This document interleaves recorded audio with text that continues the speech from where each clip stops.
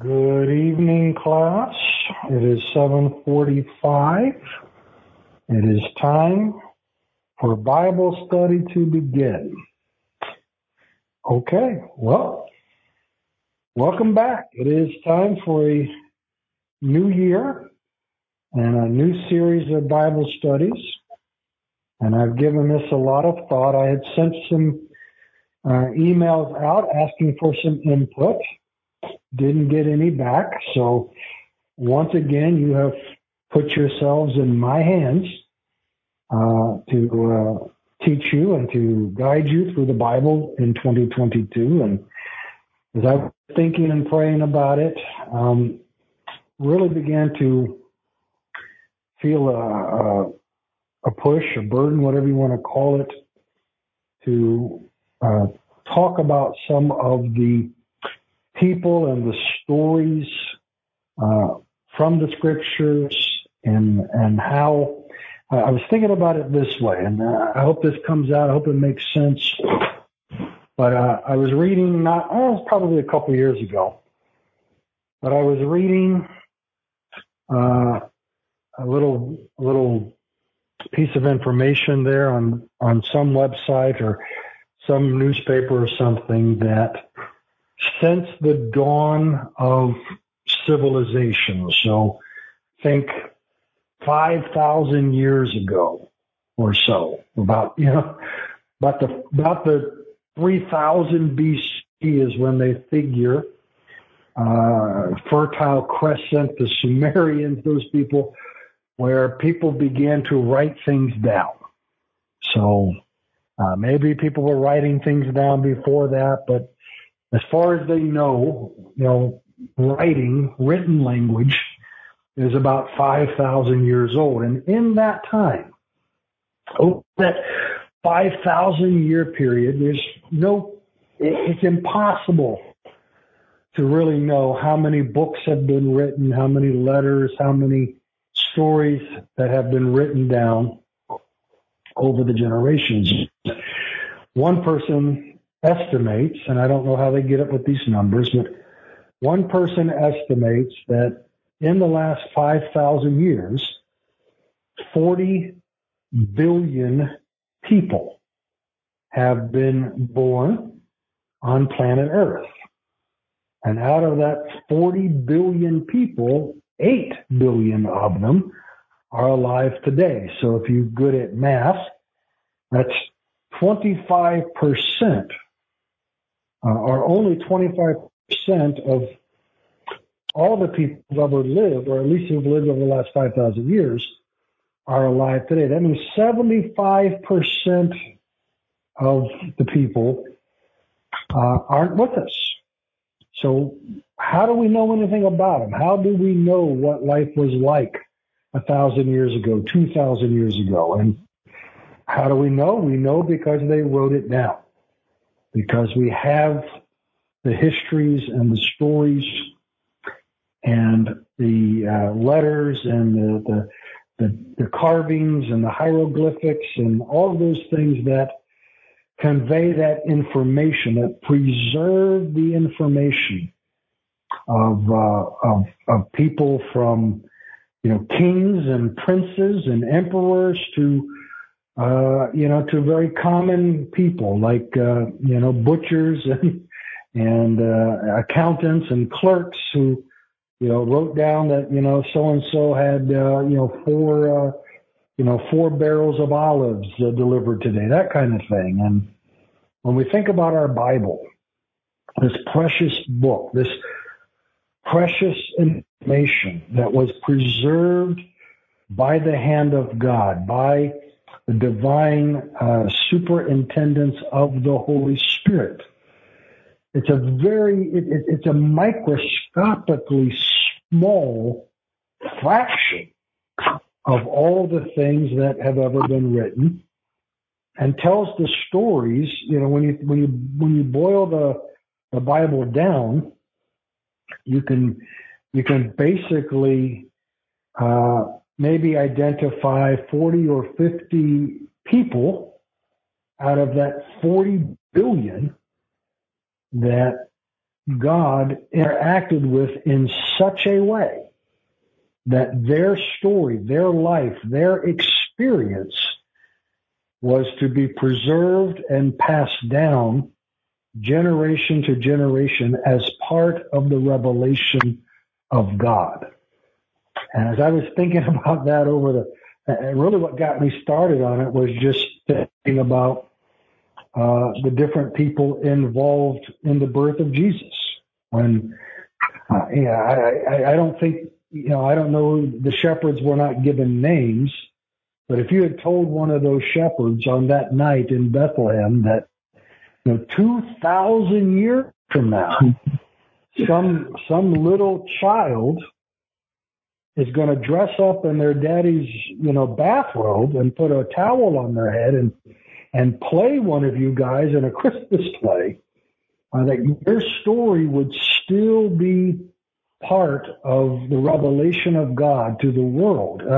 I don't know what they would have thought of that. I don't even know if that would have even registered in their mind. When I think about the woman who came to Jesus in tears and washed his feet and broke the expensive box of perfume, and when Jesus said, about her, everywhere this gospel is preached, her story is going to be told. I mean, that's, to me, I don't know if it strikes you the same way, but that's just, it's incredible how rare it was for people to have an experience with God that was so critical, so important, even though it may not have seemed so at the time, that it would become the foundations of our faith and the faith of billions of people over the years. And so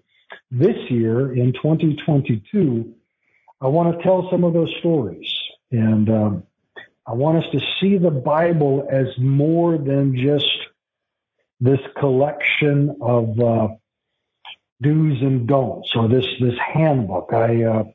In my new position, my secular job, I kind of have a responsibility of reviewing our company's manual and employee handbook. I'm sure you all know what I'm talking about. If anywhere you probably ever worked, probably your first day or your first week, they would give you this employee handbook or this employee manual, and they would tell you what the different company policies were, and how many sick days you could get, and just the basic details of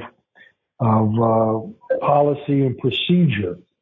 And I'm afraid what we've done in the church is kind of reduce the Bible to just this sort of handbook or manual. Just look up the 10 rules for this or the 5 scriptures for that.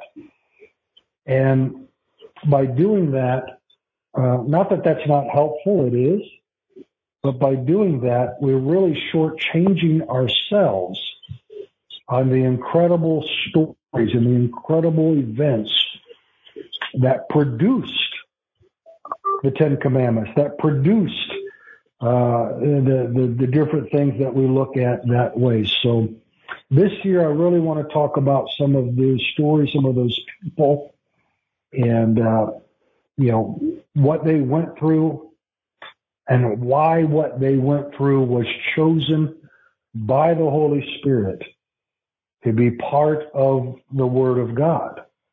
And I want to be careful in some of the language that I use. I want to be clear. You're going to hear me say stories. And to a lot of people, they hear the word stories, and they automatically associate that with some sort of embellishment or fiction or myth or legend. You go to you go to the movie to see the story of whatever, Superman or Spider-Man or something like that, and it's made up. And so I want us to be careful there in using that word. I want you to understand when I say story, I mean it not in the sense of something that is just told to make a point, but the actual events, the real life experiences of real people.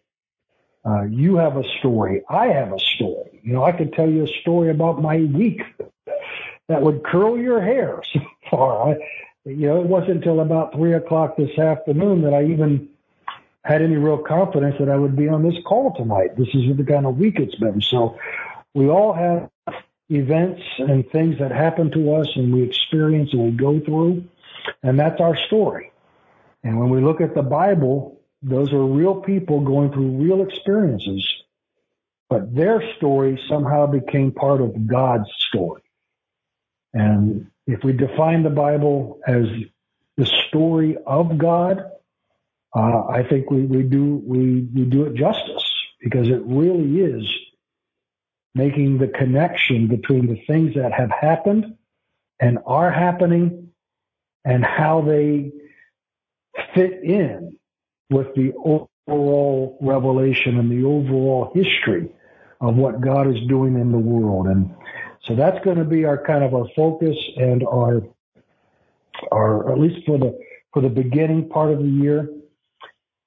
I would still welcome any suggestions or comments. We could take a break once in a while and cover a different subject or a different idea. If something pops up, we cover something. You say, hey, I want to talk more about that. As always, this is as much your time as it is my time. And I always respect that. I always enjoy the give and take, the back and forth, the questions, the comments. And I very much would appreciate your participation. And if you're one of the ones that just likes to put your phone on mute and just listen and enjoy the class, that's okay too. I promise this year to try very hard not to beat you up too often for not joining in. It's okay to just listen, but this is your time, and this Bible study is for your benefit as well as mine. And I want you to get as much out of it as we possibly can. All right, so we're going to start, you can imagine, with the story of Adam and Eve. So you're going to want to open your Bibles to Genesis chapters 1 and 2. And when I think about, I mentioned earlier about the sort of the history of writing things down, and the civilizations that came and that went. One of the things we all enjoy is to know, how did it all get started? At least I enjoy. My favorite part of any superhero movie is the origin story, right? How did Superman become Superman? How did Spider-Man get his powers? I like that. It's always fun. I like the stories, and in the different biographies and the different historical people, the Lincolns and the Churchills and the people like that. I like to go back to their beginning of that story, see how they became the people that would change the destiny of nations and the world. So I think we all enjoy a good origin story, and there is no more important origin story than the origin of the human race. And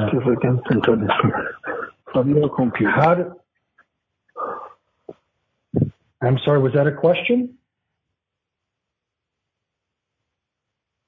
Okay, I heard somebody talking there, but I guess it wasn't a question. So Genesis chapter 1, verses 26, beginning verse 26. Then God said, let us make man in our image, according to our likeness. Let them have dominion over the fish of the sea, over the birds of the air, and over the cattle, and over all the earth, and over every creeping thing that creeps on the earth. So God created man in his own image. In the image of God, he created him. Male and female he created them. Then God blessed them, and God said to them, be fruitful and multiply, fill the earth and subdue it, have dominion over the fish of the sea, and over the birds of the air, and over every living thing that moves on the earth. If we jump ahead in the story to chapter 2, verse 15, we read, then the Lord God took the man and put him in the Garden of Eden to tend it and keep it. And the Lord commanded the man, saying, of every tree of the garden you may freely eat, but of the tree of the knowledge of good and evil you shall not eat. For in the day that you eat of it, you shall surely die. And the Lord God said, it is not good that man should be alone. I will make a helper comparable to him. Out of the ground the Lord formed every beast of the field and every bird of the air, and brought them to Adam to see what he would call them. And whatever Adam called each living creature, that was its name. So Adam gave names to all cattle, to the birds of the air, and to every beast of the field. But for Adam there was not found a helper comparable to him. And the Lord God caused a deep sleep to fall on Adam, and he slept. And he took one of his ribs and closed up the flesh in its place. Then the rib which the Lord God had taken from man, he made into a woman, and he brought her to the man. And Adam said, this is now bone of my bones and flesh of my flesh. She shall be called woman, because she is taken out of man. Therefore, a man shall leave his father and mother and be joined to his wife, and they shall be one flesh. All right, so the story of Adam and Eve is the origin story of the human race. Let me just begin here with a couple of things that's probably occurred to you by now. One is that evolution and other scientific type of studies have cast some questions or doubts on whether Adam and Eve were real people. I'm here to tell you tonight that I believe that there was a real Adam and a real Eve. I don't see any other way for us to be here. We had to come from somewhere. We had to come somewhere in time. There was a first human man and a first human woman. I believe science has demonstrated that all humans alive today carry the genetic markers of one particular woman, Eve, in their DNA. That's passed down. We're all related. We're all part of that human family. And that's really the thing that I take from, the first thing that I take from this story is that we live, in a time of such division, of such polarization, of black and white and brown and yellow and the other and the alien and the foreigner and the stranger are such a ordeal for so many. And yet I believe that one of the beautiful things about this story and why it's part of the revelation of God is to teach us and to show us that we are still, after all these thousands of years, one family, one race of people. Whether you're from Africa or Asia or Europe or the Americas, we're all commonly descended from the same pair of parents.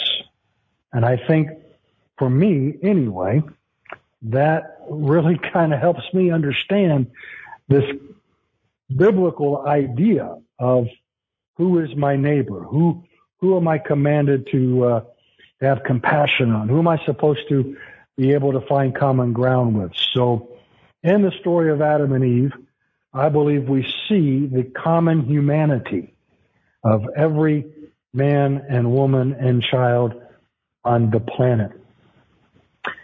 I also see here in the first part of this our relationship to our Creator.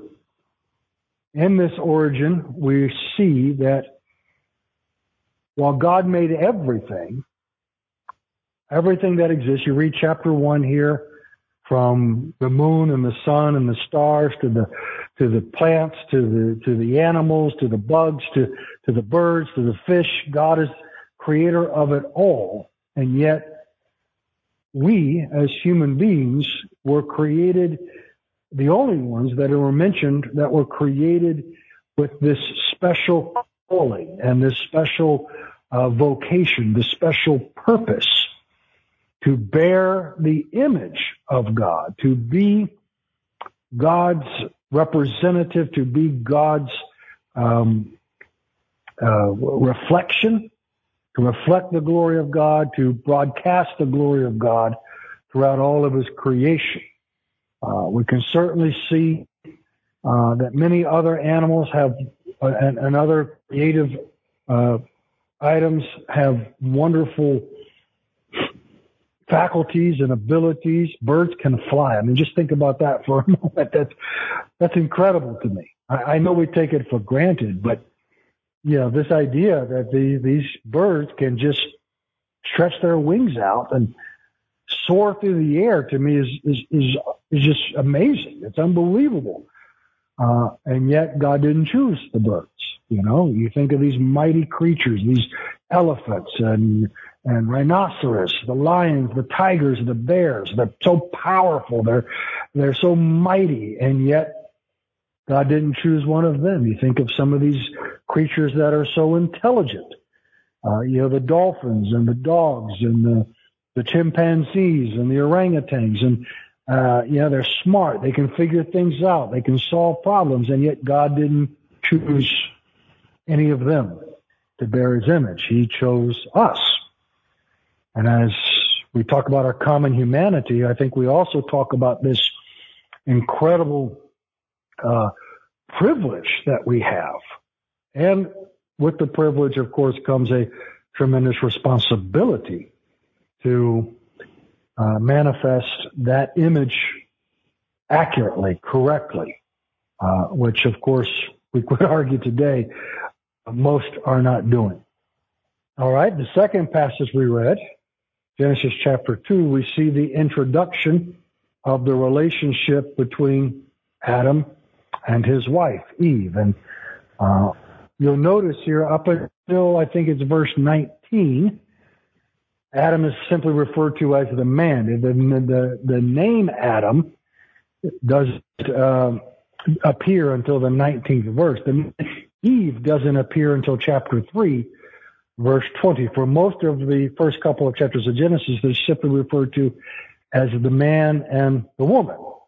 But when we see Adam and Eve come together, here we see the fullness and the completeness of God's plan for us as human beings.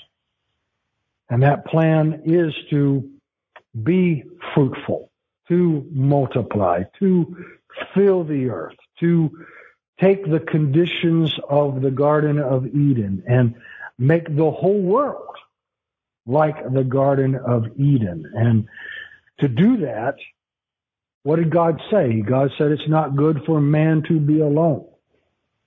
It's not a solo project.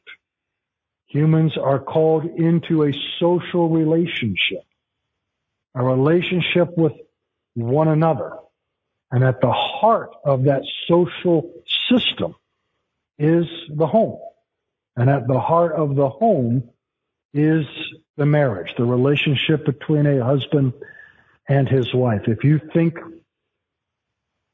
how many of the current problems we have today is in the social arena, the social problems we have, how many of them can be traced back to the home and problems in the home, whether it's a single parent home, which, of course, sometimes that's the best thing you can do. I'm not being judgmental about that. It's better to be a single parent than to be in an abusive relationship or be, in some other circumstances. But obviously, a broken home, a home where the father was not faithful to the mother, or the mother was not faithful to the father, a home where there was abuse, a home where there was some sort of molestations or some sort of other things that happened, and look at how that has how that ripple affects, that domino effect throughout all of our society. When we look at just poverty, just think of the situation with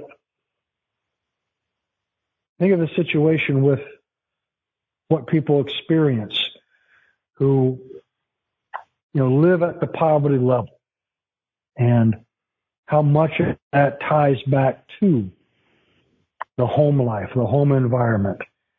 We see how deviating from God's plan has brought all kinds of troubles, all kinds of situations that have brought difficulties and brought disaster into many of our cities, many of our countries, many nations suffer. When we talk about the problem of generational wealth, of passing down legacy, a lot of that ties in with a long, a marriage that lasts, a marriage that endures, a marriage that produces not just one generation, but becomes the foundation for many generations to come. So we can see that God is really, in putting man into this situation and putting Adam and Eve into this situation, he is literally saying it is not good to be alone. Not that, sometimes people say, well, I've never found the right person, or I had a beautiful marriage and, the spouse passed on. I understand that. I'm not, some people say, well, Pastor, you think being single is wrong? No, I don't think so. If you don't have a good marriage, be single. Being single is better than a bad marriage. Being single is better than being with the wrong person. But I think what we are looking at in a general sense is that the best happiness, the most fulfilled, the most complete, and the most fulfilled that human beings can be is in that very special monogamous, lifelong social relationship with a true partner, a true helpmate, a true life partner of equal value and equal worth that gives the home stability, gives the children stability, and that stability spreads throughout all of the institutions, the schools and the workplaces and the communities. And I don't think I really don't think it's stretching it too far here to say that when God lays this down, and notice the words he used here, for this reason, man shall leave his father. In other words, the reason why this story is included is specifically to make the point that marriage is an essential part of what God created mankind for, and what he's called mankind to do in filling the earth and subduing the earth is best done through these social foundations. God creates Adam. God creates Eve. God brings them into this beautiful garden, this wonderful place. He brings them together to enjoy each other, to help each other, to minister to each other. It doesn't take long for the devil to decide he's going to mess that up. But if we move just a little bit further down, we'll deal with the fall here in a little bit, but we move just a little bit further down to to the 19th and 20th verses of chapter 3. We see that what was intended to be part of man's vocational blessing, what was intended to be part of his joy and his happiness in life, becomes a burden because of sin. And when you think about that for a moment, Adam and Eve were not called to just lean, we kind of get this image in the Garden of Eden of maybe them stringing a couple of hammocks between a couple of trees and just, laying around all day, sipping some coconut juice and just, eating grapes. They were called to work.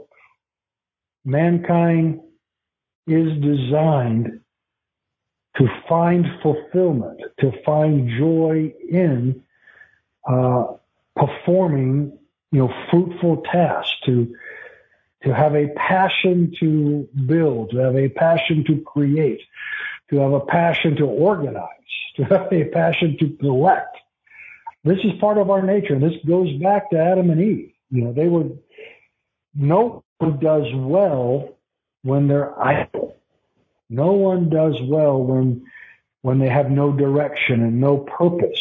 I was reading a story a few years back about a football player, famous football player. You'd know the name, but he played for many years and had done really well and made lots of money. And when the time had come for him to retire, he certainly had more than enough money and resources to just go off into whatever luxurious life, buy a boat, whatever, go live on a beach somewhere. But he's talked about how much of a struggle it was for him just to get out of bed in the mornings, because all of his life to that point he had purpose, he had value, he had a function in society, a function to perform and to contribute to the overall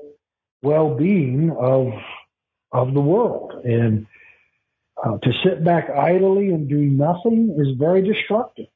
You find a lot of it. I don't know. I know some of you have reached retirement age or are close to retirement age, and you probably have struggled a little bit. If you've passed that threshold of how do I fill my time? How do I fill my days? What do I do with myself? And it's always important. It's not necessarily having to work a job or work for a living, but it's a critical part of human nature to have purpose, to have meaning to your life, to do what's in you to do, whether that's to fix things, whether that's to make things, whether that's to break things, whatever it is, to sit around idly day after day and just, let the natural decay processes eat away at your mind and at your body is very destructive. Mankind was created for specific tasks, to be task-oriented, to be, whether it's to care for children, whether it's to tend a garden, whether it's to teach, whether it's to do whatever you're called to do. But because of sin, because of the fall, the doing of those tasks, which would have once been a joyful and fulfilling part of our being, part of our lives, became more difficult. It became a struggle. And I think about it.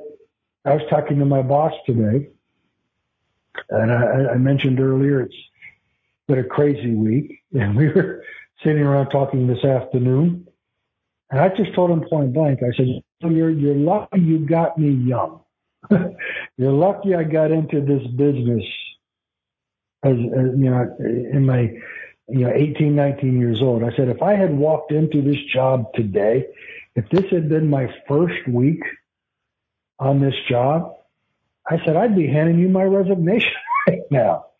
I mean, this is crazy. This is insane. And I'm one of those weird people. I like what I do. I enjoy the challenges that I face in the workplace. I enjoy solving the problems. I enjoy completing the assignments and the tasks. But all too often, it becomes such a struggle because of, and I'm not trying to throw stones, but because of the carelessness of other people, or the ignorance of other people, or the laziness of other people. I deal with, another thing I told him, I said, this would be a great job if I didn't have to deal with all these people. But we're all created for purpose. We're created to find fulfillment in specific task and the performance of certain duties, and that's what gives our life meaning. And to be idle, to be committed to doing something, or to have to do something that you don't have any passion for, or something that you only just frustrates you or just causes you stress or anxiety. This is part of what that fall means in a practical sense. Our lives are not only shorter, but they're harder. And when you think about the wear and tear physically, the wear and tear mentally, the wear and tear on relationships, on everything we do, every part of our life, it's because of this corruption that has seeped in to what should have been a lifelong love of working and of being fruitful and of being a contributor to the world around us. Do I have any comments or questions on this part of Adam and Eve's story? Yeah, Bishop. You hear me? Yes. Okay. On the Father says that by the sweat of the brow shall man eat bread.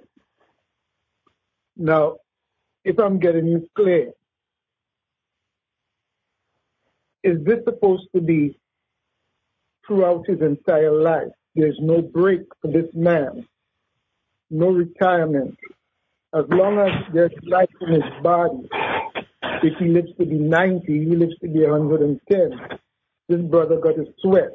Is that the gist of the story, or there is room for a cutoff age where his posterity takes up the slack and then we keep paying it forward? Well, the principle of the Sabbath was established a little earlier in the story. We didn't talk about that part. God built into the construct a time of rest, a time of relaxation, a time to reap the fruit of your labor. I think, so when you talk about a retirement, I don't think that a retirement from a particular line of work, I would say absolutely. But just a retirement where we do nothing, where we're just idle, where we have no purpose to our life, I don't think that's good for our nature. I don't think it's part of our nature. There's an old, kind of a saying that says, work to live, don't live to work. A lot of us end up doing jobs that aren't really our passion. So let me just say for the moment, let's say if I could wave a wand, if I could snap my fingers and say, it's not about paying the mortgage, it's not about putting food on the table, it's not about having, money for health care or or, vacations or whatever, that you could just do something meaningful and purposeful and valuable, not only to yourself, but to your family and to the world, that you really enjoy doing, that you really take pleasure and take a tremendous sense of self-confidence and self-worth out of. I guess my question would be, why would you ever want to stop doing that? So I think where retirement comes in, we spend, 40 years or 50 years doing things we don't necessarily want to do, so that we can reach a point of comfort or a point of stability where we can spend the last 20, 30 years of our life really pursuing those passions and those things that we really enjoy, that have value and worth beyond just putting a roof over our head or just putting food on the table. Does that make sense? Did I communicate that well? Yeah, I've got it. Just that I was looking at the parallel between the deterioration of the body and mind and the ability to perform. So if that was built into it, you in your 20s, you want place physically. In your 40s, you're not a place physically. By the time you turn to your 60s, for most people, it's a question of barely just hanging in there physically. So I was just looking for the parallel between the potential of the body deteriorating or not, and the fact that you still have this commitment to this. Well, we are a very fortunate generation, Bryce. The idea of retirement is a relatively recent one in human history. In ages past, people didn't really expect to live long enough to enjoy a retirement. There's this idea of reaching, you said 60s or whatever it is, 65, I guess, is the age now, or maybe it's changed. I don't keep up with it yet, but for a very long time in human history, there was no refrigeration, there was no public supermarkets, there was no Social Security, there was no Medicaid, so you did have to keep working. You did, you had to keep, at least at a minimum, tending your own garden and your own flocks so that you would have food to eat.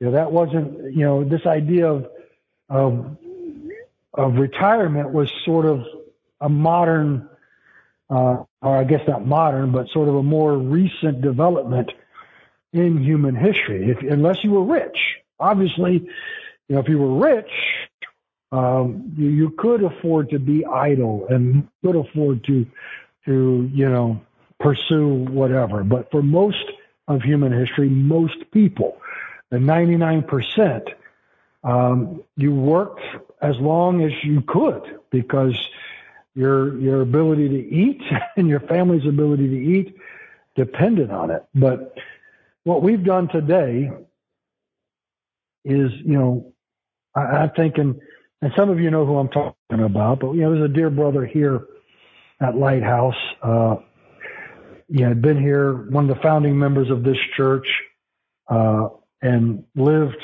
98. I think he was 98 when he passed away, and he ended up moving up to Ocala. But the last time I visited him, so this was probably, he's probably 97 or 98. Up there in Ocala, so let's say 98 years old, 97 years old.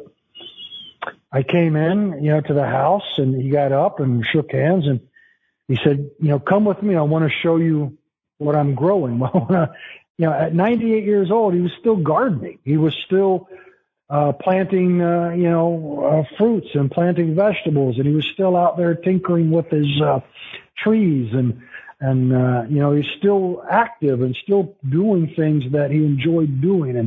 And I think that's really the heart of this, is that human beings are created to, we call it work. I know work's kind of a four-letter word, I guess, today, but I don't mean work in the modern sense. We're called to purpose.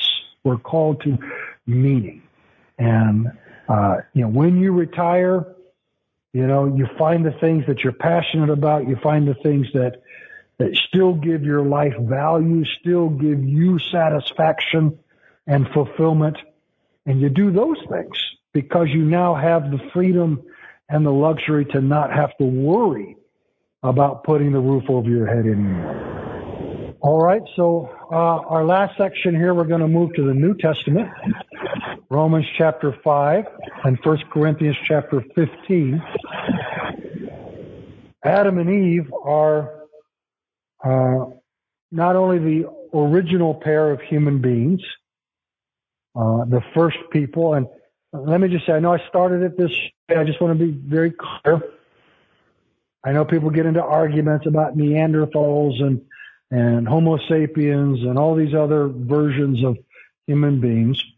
I believe Adam and Eve were the first human beings in the sense of us, of who we are, Homo sapiens. Whatever other species of hominid may or may not have been created, I believe as human beings, we all tie back to Adam and Eve. And so when they fell and they sinned, when Adam sinned, a part of that connection that we have with them, and the unfortunate part, the spiritual part of that connection that we have with them, is this, we call it a curse, we call it the idea of original sin, we just call it the idea that all of us are now subject to the power of sin and death, or the law of sin and death is what Paul calls it in Romans chapter 8. So this law of sin and death that he describes here in Romans chapter 5, verses 12 through 21. I won't go through read the scriptures. You can read them yourselves, Romans 5, 12 through 21. But this connection to Adam and Eve on a spiritual level, that even though we may not sin in the same way that they sin, we may not do the same thing they do, because of what they did, because of their fall, we are subject to the law of sin and death, and we are in need of the redeeming power of Jesus Christ. And when you tie these two pieces together, when we think of Adam and Eve as the original human beings from whom we've inherited all our physical characteristics, and from whom we've also inherited these spiritual characteristics, we also have to remember that Jesus himself is a human being. And 1 Corinthians chapter 15, verse 45 calls him the last Adam. So as the first Adam was made of the dust, this last Adam has reversed or undone the process and the power of the law of sin and death. Of course, we see this foreshadowed in Genesis chapter 3, where God tells Eve that it'll be the son of the woman who will crush the serpent's head. And I know sometimes we get a little twisted and a little confused about how it all works, but basically, to be human, to be a descendant of Adam and Eve, is to be in need of redemption. That each one of us inherits that nature of the flesh, that carnal mind that is at enmity between us, what's in between us and God, that natural bend in our nature towards selfishness, towards evil, towards rebelliousness, towards willfulness. It's part of the legacy of our original parents, but it's also, and this is the thing that Paul emphasizes here, by uniting us all in Adam, God is able to redeem us all through Jesus Christ. Because we have this connection to Adam, because we're part of the Adamic race, because we're part of the family of Adam and Eve, God is able to take one of the members of that family, Jesus Christ, to redeem the whole. To me, this is critical. This is why it's so important that we see the connection between every human being on the planet and Adam and Eve. And I know I started here, and I will end here. When we look at the problem of sin in our world, what is the main manifestation of it? It's conflict. You know, we look at Cain and Abel, right? The main problem we have is when we see someone who looks differently, talks differently, is from a different part of the world, or even a different street in the same neighborhood. We have this instinctive conflict, this competitive spirit, this idea that we have to defend ourselves, or we have to protect ourselves, or we have to overcome the other person. And by seeing the connection that we all have as one people, as one race of human beings, in particular, not only united through Adam and Eve, but united in Christ, because he also is a son of Adam. You go back to Luke's genealogy, Luke chapter 3. You know, he calls Jesus, he goes through that whole Jesus, the son of Joseph, the son of, all the way through the son, at the very end of it, the son of Adam, the son of God. And it's that biological connection, but also more importantly, that spiritual connection that we have through him that makes it possible for us to be redeemed. If there was any human being or any person, let me put it this way, if there was any person on this planet who did not descend from Adam and Eve, how would they be saved? How would they be redeemed? If they're not part of the family of Adam and Eve, they're outside of the covenant blood of Jesus Christ. Our connection to one another is critical. It's essential to our redemption. And that's why it's so hurtful to me. And so, I find it so heartbreaking when I see and hear and read about these racial and cultural and hate the foreigner, hate the alien, hate anybody that's different than you, that doesn't look like you or talk like you. It's so it's so offensive to what God did in Christ. If someone was truly not like us, then they could never be saved. The only way to be saved, the only way to be redeemed, is through the Son of Adam, the Son of God. And so that spiritual connection, as much as the biological, as much as the historical, it's that spiritual lineage from Adam to Christ that makes our lives here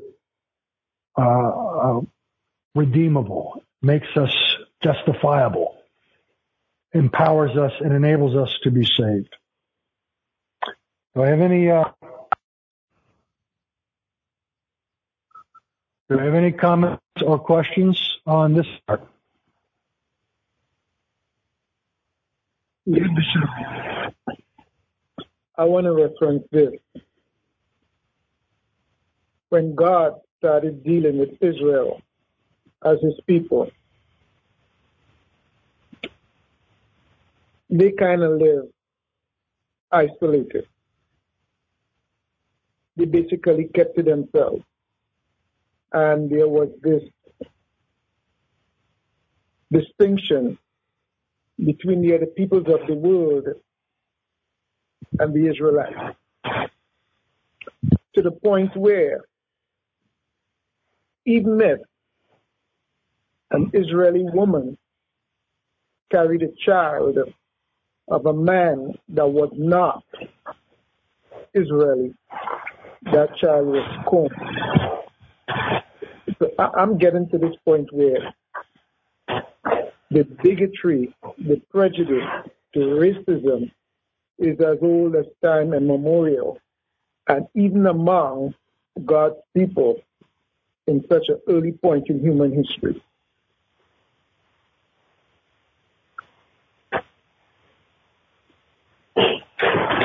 Yes. I think we have to put that down to one of the consequences of sin, right? So as soon as, what was the first, the next story, the Cain and Abel story, we'll talk a little bit about Cain and Abel next week, but, even though that wasn't a racial conflict, it sowed the seeds, right? It sowed the seeds of, I can't let this guy get ahead of me. I can't let him find favor where I don't. And, race became a very convenient excuse to say, well, these people look like us and those people don't. So let's protect the ones that look like us and let's attack the ones that don't. But, the root of it, the hatred, the bigotry, the prejudice, at the root of it, it's not about the other person, right? It's about ourselves. It's that self-interest, that selfishness, that lack of connection that we feel to other people. When I look at you, when I look at Sister Marjorie, when I look at anybody else in my congregation, or anybody else that I work with, or anybody else that I meet on the street, how do I respond to that? Do I see you as someone different from me? Or do I see you as someone who's the same as me?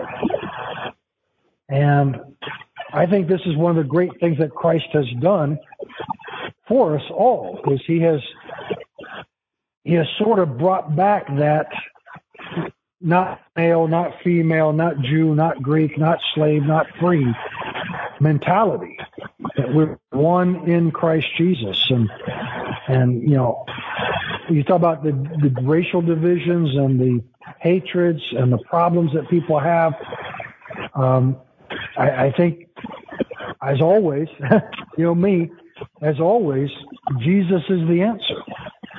If we see our connection through Adam, then we will see our connection through Jesus. But as long as we continue and we in the church, brother, you and I have had this conversation many times just between you and me. The church has been a guilty party. The church has done as much to perpetuate the problem as anybody.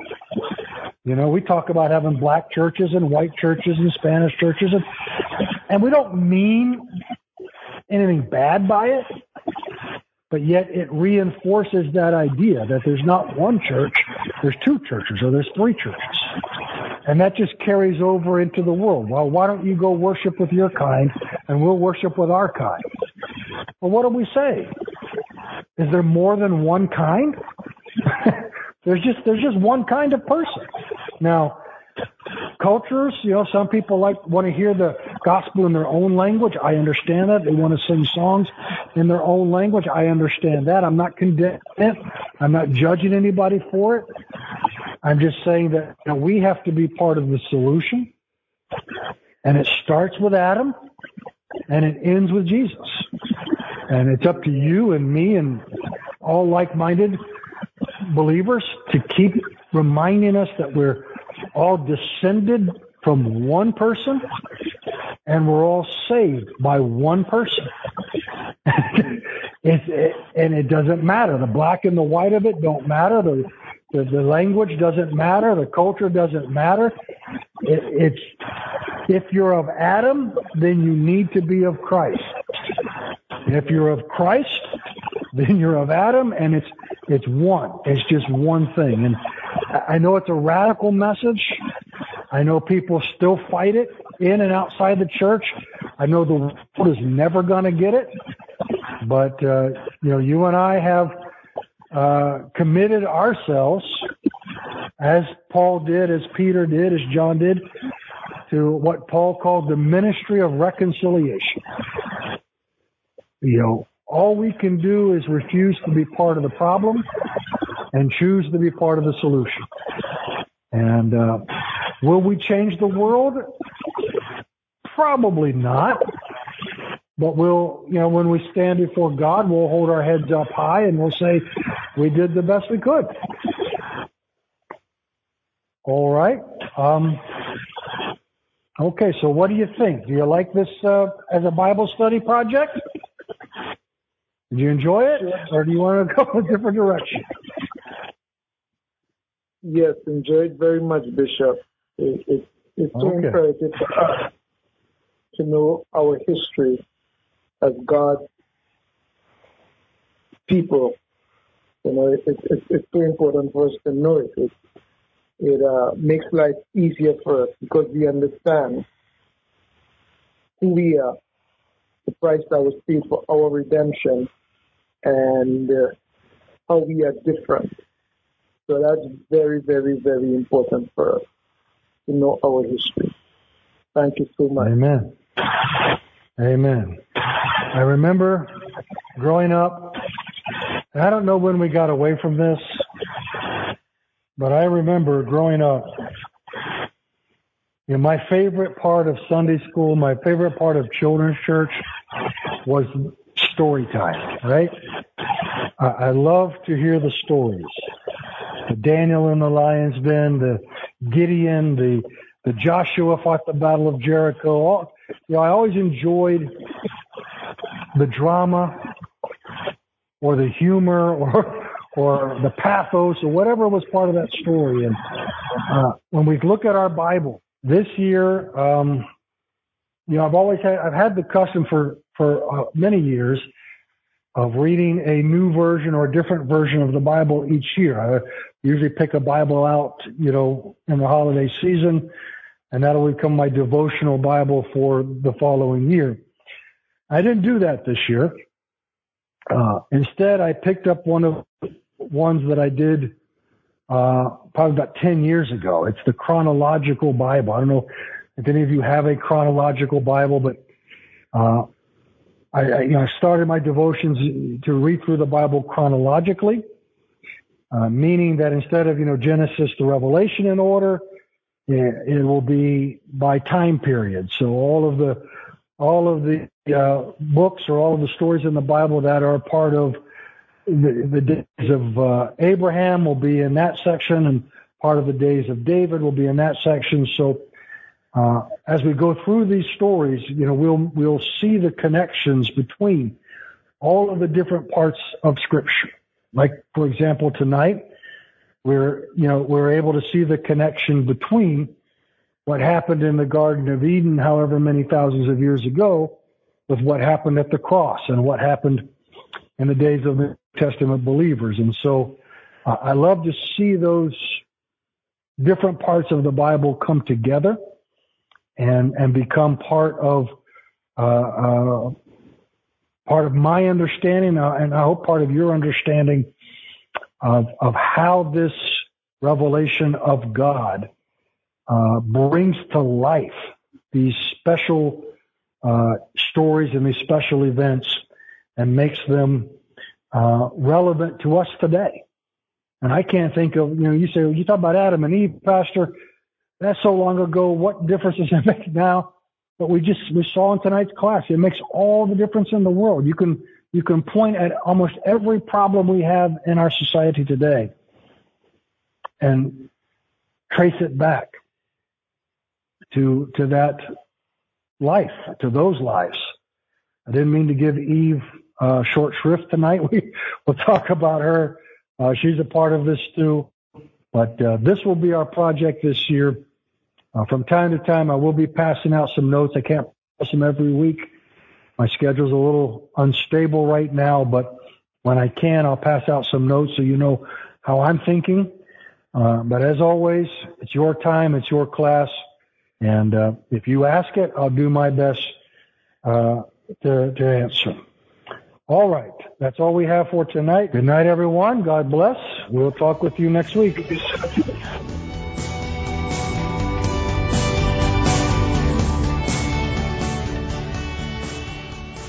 This has been a production of the Lighthouse Church of God. Thank you for listening. We hope you have been blessed. You are welcome to join us for service every Sunday at 10:30 a.m. For more information or to support our ministry, visit our website at www.lhcogfl.org. Or if you're in the Broward County area, we would love for you to visit our church located at 1890 Southwest 31st Avenue, Fort Lauderdale, Florida 33312. God bless you. Until next time, this is the Lighthouse Church of God, lighting the way through the storms of life.